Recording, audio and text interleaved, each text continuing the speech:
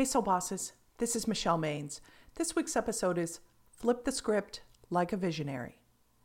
Have you ever known or worked for people who had a bunch of big ideas but didn't want to pitch in? That was the conversation that happened next to me at lunch one day. The women at the table over loudly discussed a new fall initiative, but after 15 minutes, I realized I kept hearing the same phrase, somebody needs to do this. It was clear there were many tasks to be completed. However, they had decided they only had one job, supervisor. Everyone else would have to roll up their sleeves. That attitude made me groan. How about you? But here's the upside. You don't have to wait for the perfect anonymous somebody to show up and step up. Instead, you can decide you're the somebody.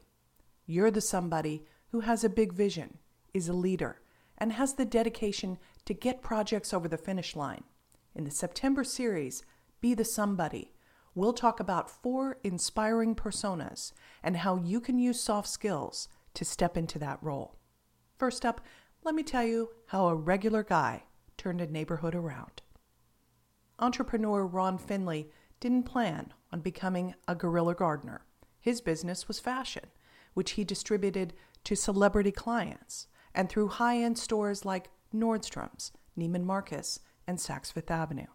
But the state of his neighborhood in South Central LA pushed him into action. People were in declining health, and the cause was in plain sight. One fast food restaurant after another lined the streets. Soon, dialysis centers, which Ron says popped up like Starbucks, followed to treat adult-onset diabetes. He had a light bulb idea. They needed a neighborhood garden right in the middle of LA. The benefits were compelling, a stronger, better community, and the chance for every participant to take back their health by growing their own food, an especially important lesson for kids. Whenever Ron is pitched a partner, he shuts down invitations to boring meetings in windowless conference rooms. Instead, he lights up talking about his dig-ins filled with volunteers because there's no commercial operation.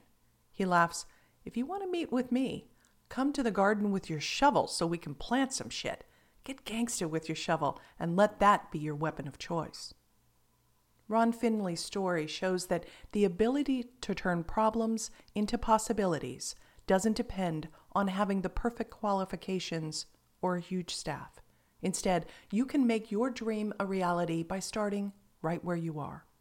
Are you like Ron, where your internal wisdom is urging you to be the somebody that leads a transformation? To get there, you'll need to employ soft skills. For instance, turn to empathy to understand the current situation and learn how it got that way. Creativity to envision a new North Star. Adaptability to work around problems that are sure to arise. And discernment to know what battles to fight and what to let go. Here are 3 ways for you to get started.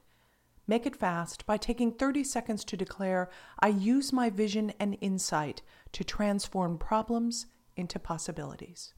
Make it deep by taking 30 minutes to reflect on a situation that might be calling your name. What do you see that no one else does? And how can your personal touch make a difference?